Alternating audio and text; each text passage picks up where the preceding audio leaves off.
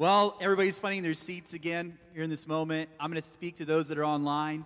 Hey, welcome. I'm so glad you guys are here today. Feel free to get your cinnamon bun out of the microwave. You know where I'm going with this. Grab a coffee. We're about to dive into the Word of God this morning, and I'm so excited that you could join us wherever you're watching from right now. And I hope that you're enjoying it so far this morning, and I hope that what just happened here translated through to you. It's going to be a great moment here as we dive into the Word of God. All right. Oh, my love, you can have it all. All right. Life Church.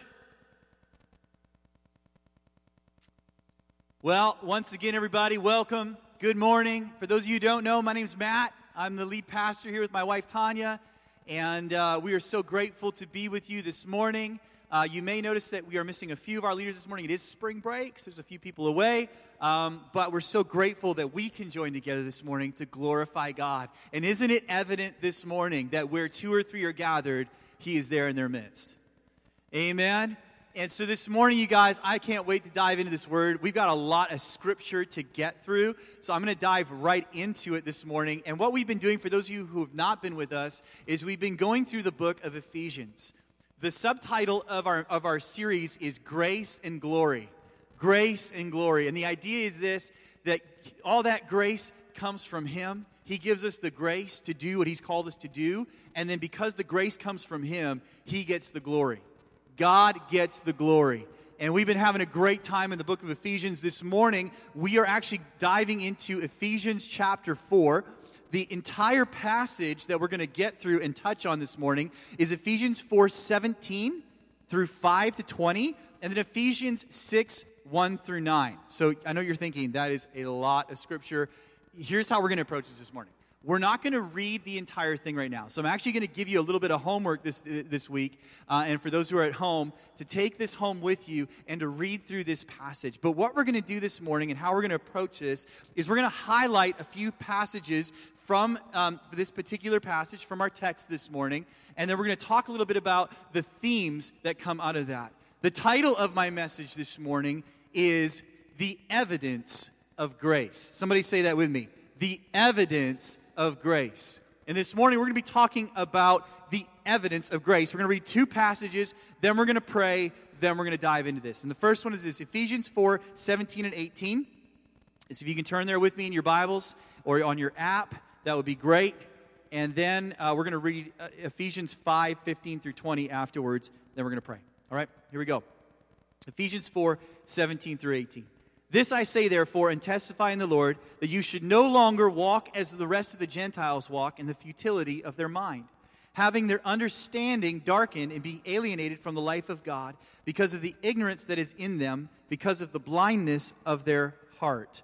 And I'm going to read it in the New Living Translation here, which is up there. With the Lord's authority I say this, live no longer as Gentiles do, for they are hopelessly confused. Their minds are full of darkness. They wander far from the life God gives them because they have closed their minds and hardened their hearts against Him. Now, Ephesians 5:15 and 20 says this, so be careful how you live. By the way, this is where we're going to camp out a lot today, okay? Be careful how you live. Don't live like fools, but like those who are wise. Make the most of every opportunity in these evil days.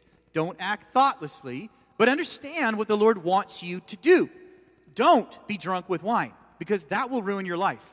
I love how blunt that is. Instead, be filled with the Holy Spirit, singing psalms and hymns and spiritual songs among yourselves, and making music in your heart, to the Lord in your hearts. And give thanks for everything to God the Father in the name of our Lord Jesus Christ. Amen?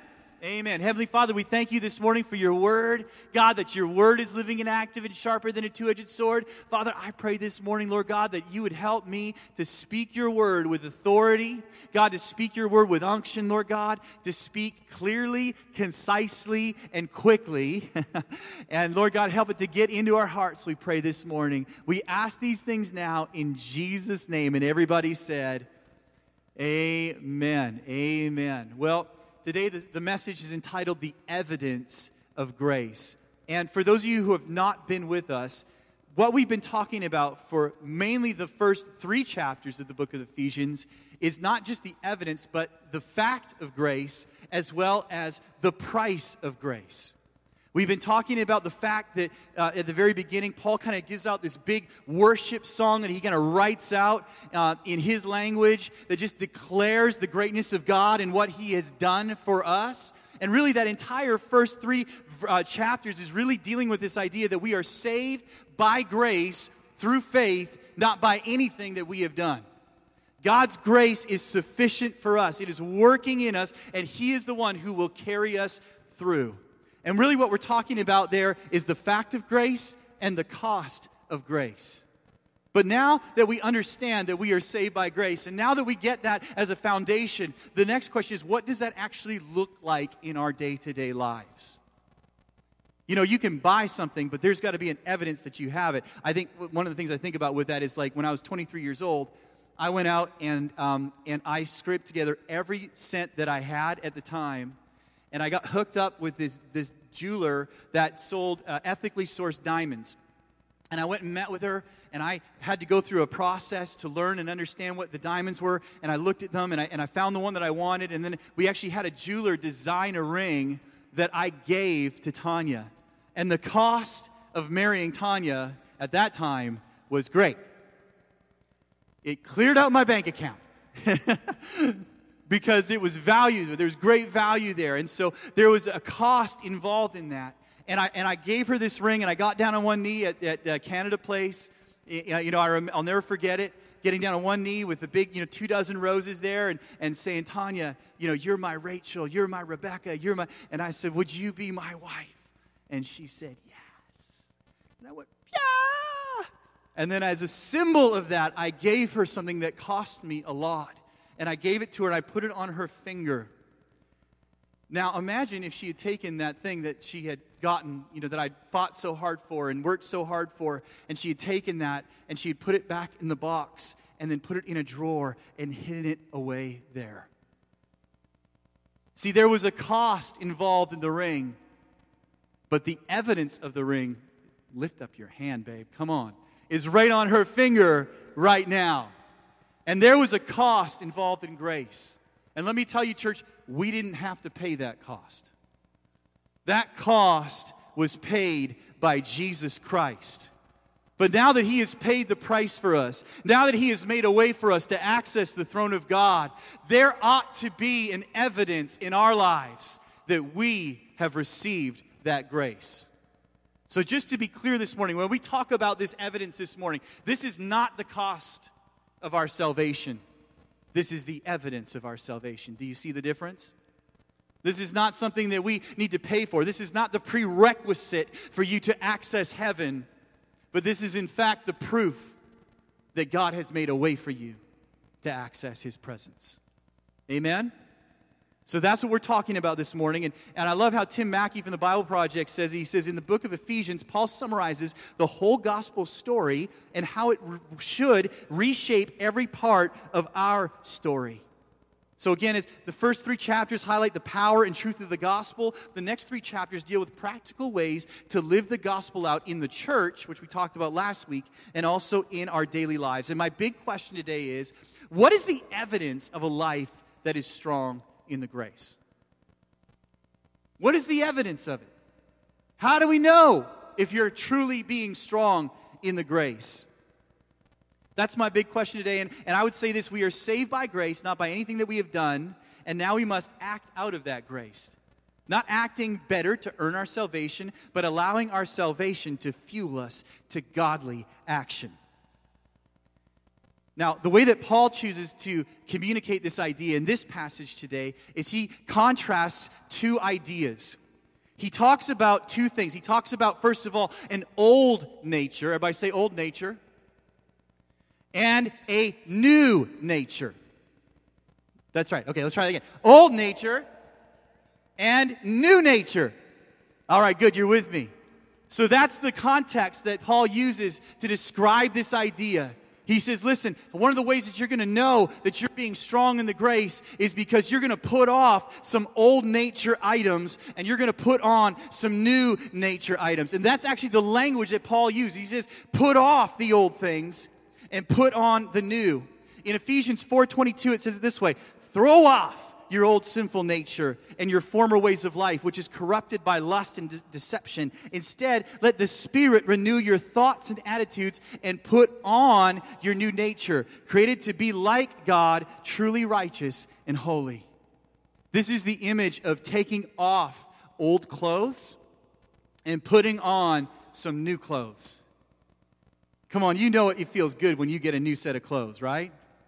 Like, you know that there's like this sense of confidence that comes when you put on that new outfit that you just know is spot on for that moment. Do you know what I'm talking about? Does anybody here know what I'm talking about? Or like when I was a kid and my parents would buy me that new set of sneakers, the basketball shoes, the Air Jordans that I wanted. And I would take off the old, whatever I had, the FIBA, whatever they were. I don't know, what did I have, Dad? I had Nike. Dad dressed me well. He's defending himself here. Take off those old Nikes and put on those Michael Jordans, and you know I could jump an extra foot at least off the ground.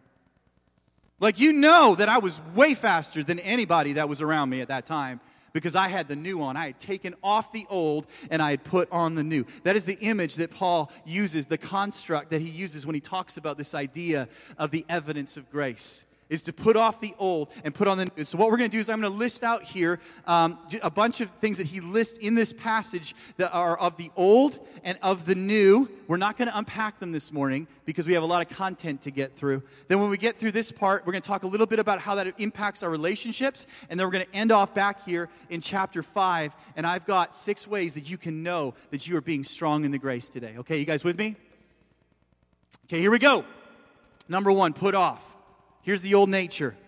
The old nature says this in 4 verse 19. They live for lustful pleasure and eagerly practice every kind of impurity. That is the old nature. Everybody say old nature. In the new nature, they let the Spirit renew their thoughts and attitudes, and they put on the new nature and walk in it. Come on. In the old nature, they tell lies. 4:25. But in the new nature, this is what Paul tells us, tell your neighbors the truth. In the old nature, they don't let sin, they say this, they let anger control them. But in the new nature, in 4:26 and 27, it says, don't let the sun go down while you are still angry, for anger gives foothold to the devil. So in the new nature, we don't let anger control us. Oh, I could unpack this, but I'm not going to because I told you I wasn't going to do. So we're going to keep going. You can come back to this. Next one. Old nature, they quit stealing. They steal in the old nature. In the new nature, they use your hands for good work and then give generously to others in need. In the old nature, they use foul and abusive language. What is the evidence of grace? In the new nature, they let everything you say be good and helpful so that your words will be an encouragement to those who hear them. Come on. Come on. We're trying to teach our kids that. Right, Josiah? What? Yeah. Let's be encouraging to each other. We always tell our kids, listen, you're going to get enough discouragement out there. But in this house, we encourage each other.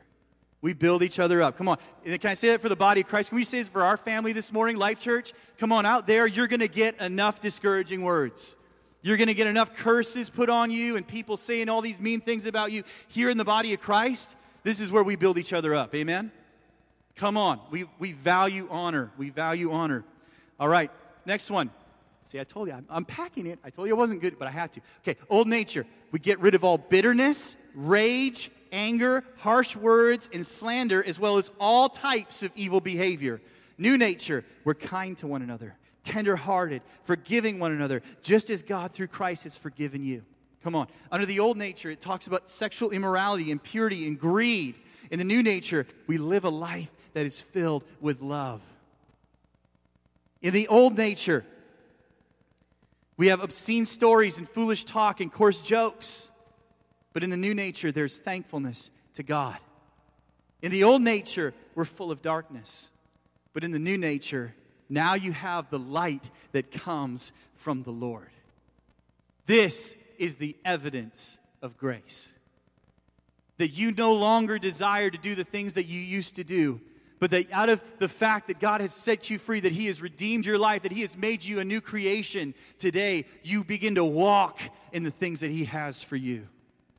Come on, you start to live it out. It becomes not about trying to earn your way to Jesus, but as a response to His kindness and His grace and His goodness working in your life. And so therefore we can take no ownership of that. We can take no glory for it because He gets all the glory.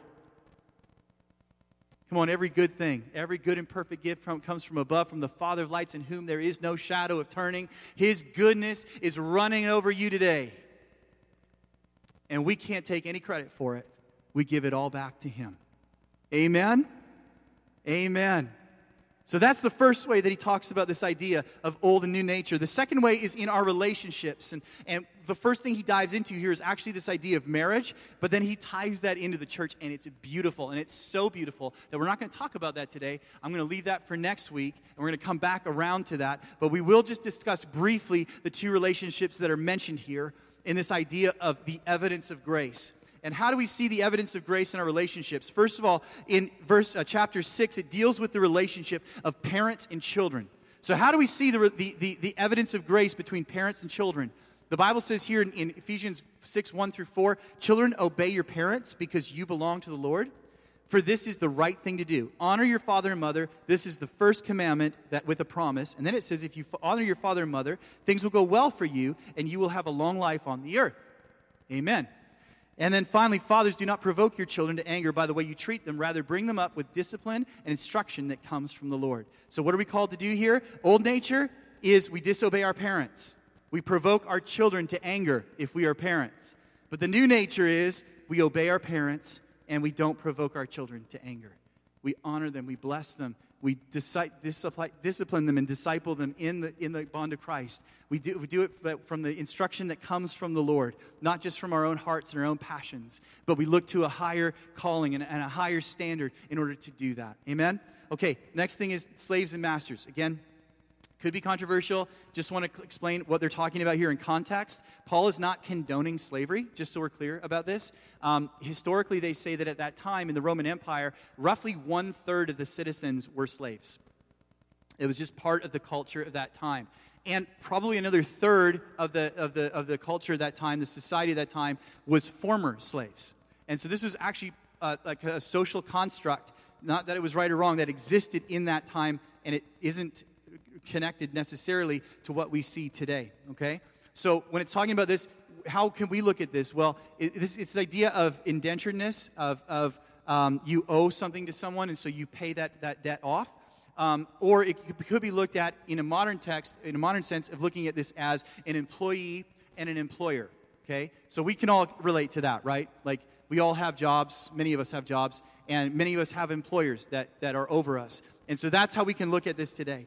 And it says this in verse 5 through 9, slaves, obey your earthly masters with deep respect and fear. Serve them sincerely as you would serve Christ. Try to please them all the time, not just when they are watching you. As slaves of Christ, do the will of God with all your heart. Oh, I love that. Do you see what he just did there? He just completely subverted and went over this whole social construct. He said, listen, you feel like you don't have any power? Here's your power. You are, first of all, a slave of Christ. This goes back to that idea we talked about a few weeks ago about Paul saying, I'm a prisoner. He was actually a physical prisoner, but I'm actually a prisoner of Christ.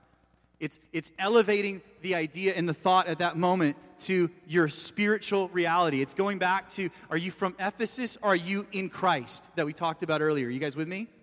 We tying that together? Okay, so I love how he does that because he subverts it and he elevates it. And he says, listen, do this as unto the Lord. If you feel like you don't have any power right now, you do have power. You have power over your attitude and the way that you respond to others around you. And this is how we want you to respond. Respond with grace. Let the evidence of grace be evident in your life. And so that's what he says. And then work with enthusiasm as though you were working for the Lord rather than for people. I love it. And then remember that the Lord will reward each one of us for the good that we do, whether we are slaves or free. And then, on the flip side, masters or employers, treat your employees or slaves, bondservants, in the same way. Don't threaten them. Remember, you both have the same master in heaven, and he has no favorites. Except for me. I'm his favorite. No, I'm just kidding. Slaves, what is it? Work as unto the Lord. Okay? Don't work as unto yourself under the old way, but under the new way, work as unto the Lord. And masters, don't act unjustly. Don't pretend that you've got this all figured out, but act justly towards those that you're over. Lift them up. Elevate them. Okay, you guys with me?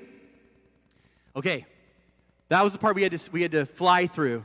Now we're going to just hang out here for a few moments in Ephesians chapter 5, and we're going to answer the question, what are some of the evidences that we can have in our life to know that we have been and we have chosen to be strong in the grace that is in Christ Jesus? And here's where it begins. Ephesians chapter 5, verse 15, it says this, so be careful how you live. Don't live like fools, but act like those who are wise. Okay, here's the first one, you guys. We need to live intentionally. The Bible is calling us to live intentionally. Just saying that we are saved by grace doesn't mean that we can just lay back and expect ourselves to act in a godly way. We have to intentionally pursue godliness. We have to intentionally set our hearts to go after the things of God. Conversely, we don't intentionally pursue godliness to earn salvation, as we talked about earlier. We pursue godliness to live out our salvation. Ephesians in 5 verse 1 says, imitate God, therefore in everything you do, because you are His dear children. Come on, this has to do with identity. This has to do with who are you? Do you know who you are in Christ? And out of that, are you going to act intentionally in your faith? Are you going to live it out the way that God has called us to live it out? Ephesians 5:10 says, carefully determine what pleases the Lord. Church, can I say it to you this way? Warfare is intentional. You had to get out of bed this morning and intentionally decide that you were going to get dressed and come to church. That's warfare. I was talking to somebody about this the other day, and we were talking about this idea of spiritual warfare. And I've been talking to a lot of different people about this lately. And we were talking about the fact that when we talk about spiritual warfare, I think a lot of times we get this idea, this like, woo, out there thing, right? And we get this idea that, spiritual warfare is like Frank Peretti. Anybody recognize that reference? This present darkness, and it's all about, the stuff that's going on, around us, and oh man, and I get up in the morning, and I'm actually doing battle in the Spirit, and my sword of the Spirit is actually like with me right now, and I'm, and I'm fighting against the demons and doing all that stuff. Spiritual warfare is often incredibly practical. It's getting up in the morning. Do you want to know what my biggest battle is right now? Can I just be really honest with you? This is my biggest battle right now. And probably not my biggest, but this is a major battle in my life, and that is to choose to touch my Bible before I touch my phone. Like I see a lot of heads nodding out there. When I get up in the morning, that is the first battle that I face. Am I going to touch my Bible, or am I going to touch my phone? And this actually requires intentionality. Is God's grace there? Yes, absolutely. Is He saving me? Absolutely. Is He who began a good work in me carrying it out to completion in Christ Jesus? Yes, He is. But when I get up in the morning, on a Monday morning, and I'm tired, and I want to see if there was a hockey trade that was made, and I want to know what's going on in March Madness, or whatever it is that I want to see that day, guess what I'm wrestling with?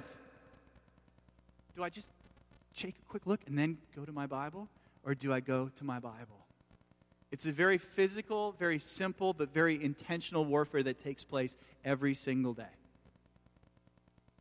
So I choose intentionally, touch the Bible first. Touch the Bible first. Touch the Bible first. Get up, touch the Bible. And then read it, obviously, right? Like that's the next part. You got to read it. But like physically touching the Bible is the step that gets me towards reading it. So it's intentional. Guys, our faith has to be lived out intentionally. And we need to grow in our intentionality. It's not something that just kind of flows and just happens, but it's intentional that you got up this morning to come to church. It's intentional that you turned on the online service to watch what was going on. It was intentional of you this morning to raise your hands in worship. It was intentional of you this morning to tell your kids once again, even though they were fighting against you, that this is what we do as a family because we are followers of Jesus. It's intentional what you're doing. Amen? Amen. Okay, here's the second one. Ephesians 5:16, NLT. Make the most of every opportunity in these evil days. Make the most of every opportunity in these evil days. Here's the next one, you guys. Seize the day. Seize the day. Come on. We don't know what tomorrow holds, but we know that right now God is good. He is holy. He is working in this place, and He is moving in our lives. And we have the opportunity to say this, Psalm 118:24, this is the day that the Lord has made, and we will rejoice and be glad in it. Again, church, this is intentional.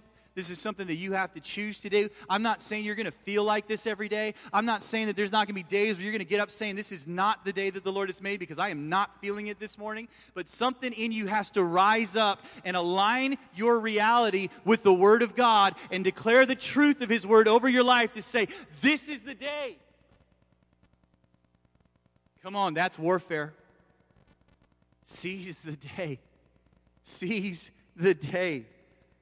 Matthew 6:34 says, so don't worry about tomorrow, for tomorrow will bring its own worries. Today's trouble is enough for today. And you know what I found, church? This is so true, and some of you need to hear this today. Guess what? There is grace for today. There is grace for this moment. There is grace to see you through to the end of this day, and it's going to be here for you, and it's going to carry you through.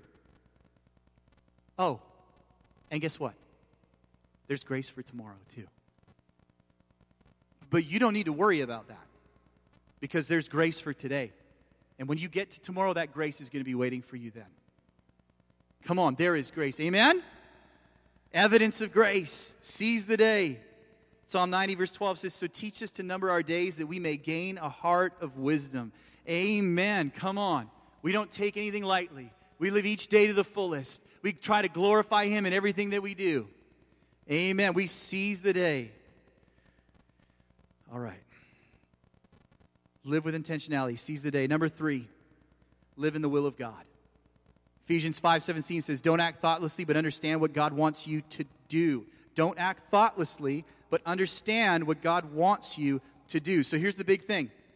If we're going to live in the will of God for your life, then you need to make it your aim in life to find out what that is. Right? So again, this goes back to intentionality. This goes back to seizing the day. But what do we seize it for? What are we trying to do? Happiness! No! I don't know. I don't know. What are we seizing the day for? It's so that we can live in the will of God. That is our desire. That's what we're after. Come on. Matthew 6:10, we're told to pray every day. May your kingdom come soon, and may your will be done on earth as it is in heaven. And that same prayer ought to be, God, let your will be done in my life today. And this idea of how do we find out the will of God for us? Isn't that like a big topic? I don't know, as a kid, that honestly probably shut me down and overwhelmed me more times than I can count. How do I find out the will of God for my life? Well, Romans 12:2 gives us some insight. It says, don't copy the behavior and customs of this world, but let God transform you into a new person by changing the way you think. Then you will learn to know God's will for you, which is good and pleasing and perfect. How do we find the will of God? We learn the will of God by seeking Him.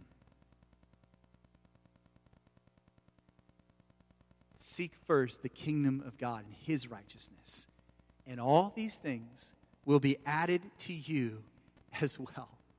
He will give you everything you need. How do we find out the will of God? By setting our face towards Him. Because the Bible promises He'll change the way you think. And then you'll know what the will of God is for you, what that good, pleasing, and perfect will is. It's not that you have to go, oh man, the will of God. Okay, am I supposed to turn right or left? God, right or left? Quick, I got to make a decision here. I'm in the intersection. Quick, God, let me know. Okay, right, right, here we go. No. Relax. Relax. Seek his face. Set your heart towards him. Make it the aim of your day. Make it the aim of your life. God, that I might know you, that I might live for you, that you might show me your face, God. That I may dwell in the house of the Lord all the days of my life, Lord Jesus. And then you will know his will. Amen? We got 3 left. You guys are doing awesome. Number 4. Let's just bring this home here. Choose God over an earthly coping mechanism. Can we just get real here? Here's how it says in Ephesians 5:18. Don't be drunk with wine, because that will ruin your life. Instead, be filled with the Holy Spirit. And here when we talk about this idea of alcohol or strong drink, we're talking about any earthly thing that becomes a coping mechanism in your life that is an unhealthy coping mechanism. Anything that pulls you away from his reality. J.D. Greer, in his commentary on Ephesians, put it this way, and I thought this was really insightful. Again, using alcohol as a kind of a carry-all or cover-all for things that we use in life, that we use to help us to cope, okay? I'm not just talking about alcohol specifically. This could be drugs. This could be pornography. This could be shopping. This could be anything that we use as a coping mechanism to deal with stress in life. And this is how J.D. Greer talks about it. He says, alcohol and the Spirit of God produce a lot of the same things in you. Alcohol produces comfort by dulling your senses. The Holy Spirit produces comfort by opening your eyes. Alcohol gets rid of worry by making you forget. The Holy Spirit gets rid of worry by helping you to remember that he is greater than your worry. Alcohol gives you courage to make you unaware of dangers, by making you unaware of dangers around you. But the Holy Spirit gives you courage by showing you how much bigger God is than your fears and allowing you to face and overcome them. Amen? Alcohol gives joy with a cheap thrill. But the Spirit of God gives joy by allowing you to encounter the eternal Savior, Jesus Christ. So we need to intentionally choose to seize the day. We need to intentionally choose to live in the will of God. And part of that means that we choose God over earthly coping mechanisms. And often, church, this is major warfare. This is something that we have to choose to do, to push through into the presence of God. It's not always easy. This could be, I need to look at Instagram for like a half hour just to deal with my stuff. I'm talking to myself right now, by the way. You know, I need to check the hockey scores like for the 5th time today, even though I already know what's going on. It's things like that that get in the way of actually what I really need to do is turn my eyes to Jesus and lay my burdens at his feet. That's what I need to do. Just being real with you, okay? You with me? We got 2 left, guys. You're doing great. Number 5, make God the soundtrack for your life. Ephesians 5:19 says, singing psalms and hymns and spiritual songs among yourselves and making music in your heart to the Lord. Oh, this always brings back memories of music. You know, sing to one another. Do everybody know that one? Sing to one another, songs, hymns, and spiritual songs. It's like 90s. Don't worry about it. I'm a pastor's kid. Don't judge me. But this idea of a soundtrack for life, you know, when I thought about this idea of singing, I know some of you can't relate to the whole musical aspect of this. For me, music was huge growing up. And I used to always have soundtracks playing in my brain. My parents used to get on me because I'm sure it was super annoying, but I'd be like in the car, and I'd be like humming a song and playing drums with my teeth. You know, they're like, what are you doing, Matt? Sorry, I got this song stuck in my head. And I couldn't help myself. Or have you ever had like a CD that you buy and you take it with you on an event that it goes with you, and then every time you hear that song or those groups of songs, it brings back a memory? Like I remember buying this CD before we went to Hawaii. No, the one I remember the most is when I used to, I was a youth pastor in California, and this new CD came out of this band that I just loved. And I popped it in my 6-disc changer in my car, you know, back in those days. And I popped that sucker on and like just like put it up to 10 and just listen to this thing. And every time I hear that CD, I'm reminded of driving along the ocean, just singing out to God, God, come meet me here. Come meet me in this place. It just brings back this memory. Well, let God be the soundtrack of your life. Come on. Let Him be the one that you go, look back. I remember when I was facing that hard time, but God came and met me there. I remember when I went through that time where there was that thing that happened, and man, it was like the best part of my life. And I remember that I turned to God in that moment, and He was a part of it. I remember that God was with me when I was going through the hard times. And I remember He was with me when I was going through the good times. But God is the soundtrack of my life. God is the soundtrack of my life.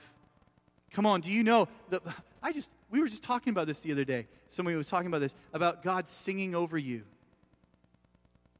God singing over you. Come on, let the Lord sing to you. Let His reality become your reality. And let your life be transformed by His presence. Make God the soundtrack of your life. And here's the last one. Live a life of gratitude. Ephesians 5:20. And give thanks for everything to God the Father in the name of our Lord Jesus Christ. Come on. If we're going to live intentionally, and we're going to seize the day, and we're going to live in the will of God and choose God over earthly coping mechanisms and make God the soundtrack of our life, then we ought to live a life of gratitude, where we are thankful and grateful for the great things that He has done.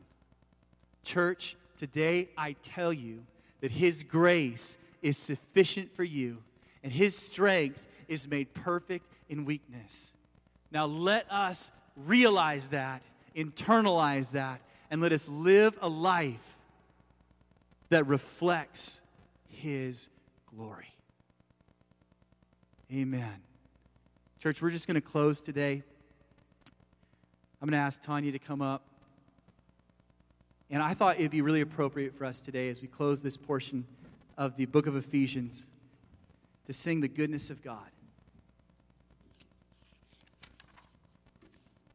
And let's make this the soundtrack of our life this week. Let's make this the soundtrack of our day. The goodness of God.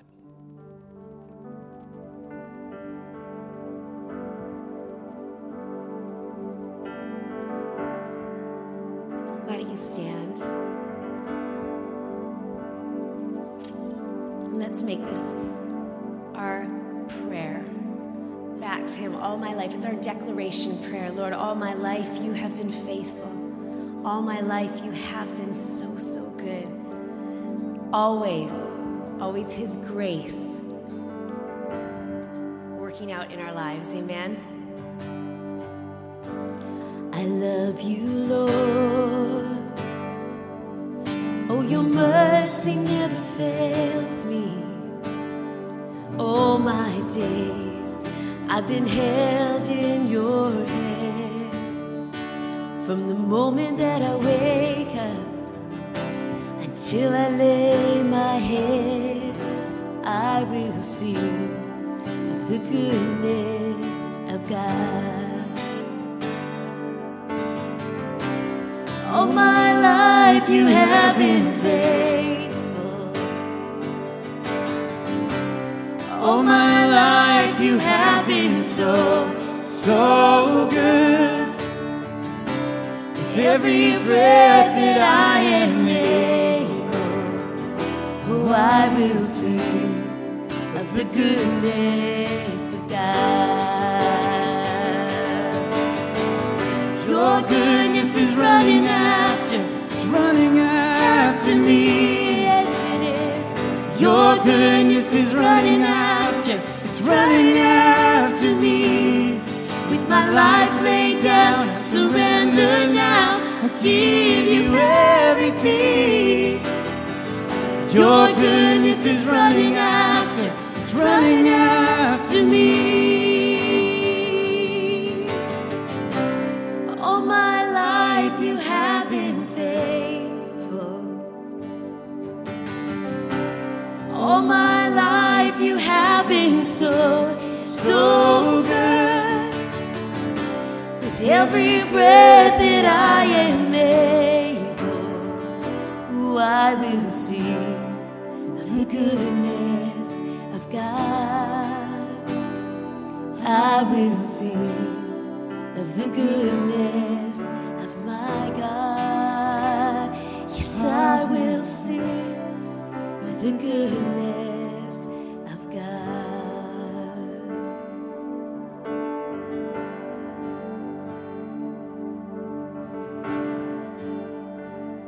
Amen. Father, we thank you so much for your goodness this morning, Lord God, that your grace is sufficient for us. We are saved by grace through faith and not by works of our own. But God, we're thankful this morning that we get to realize that grace and to access it and to walk in it. And we pray today in Jesus' name that you would give each person in this place, Lord God, the strength to live out the life that you've called us to live. Help our lives to express the evidence of your grace in everything that we do. And Father, this morning we just declare that we will be thankful for the things that you have given us. And we declare that our lives will reflect your glory.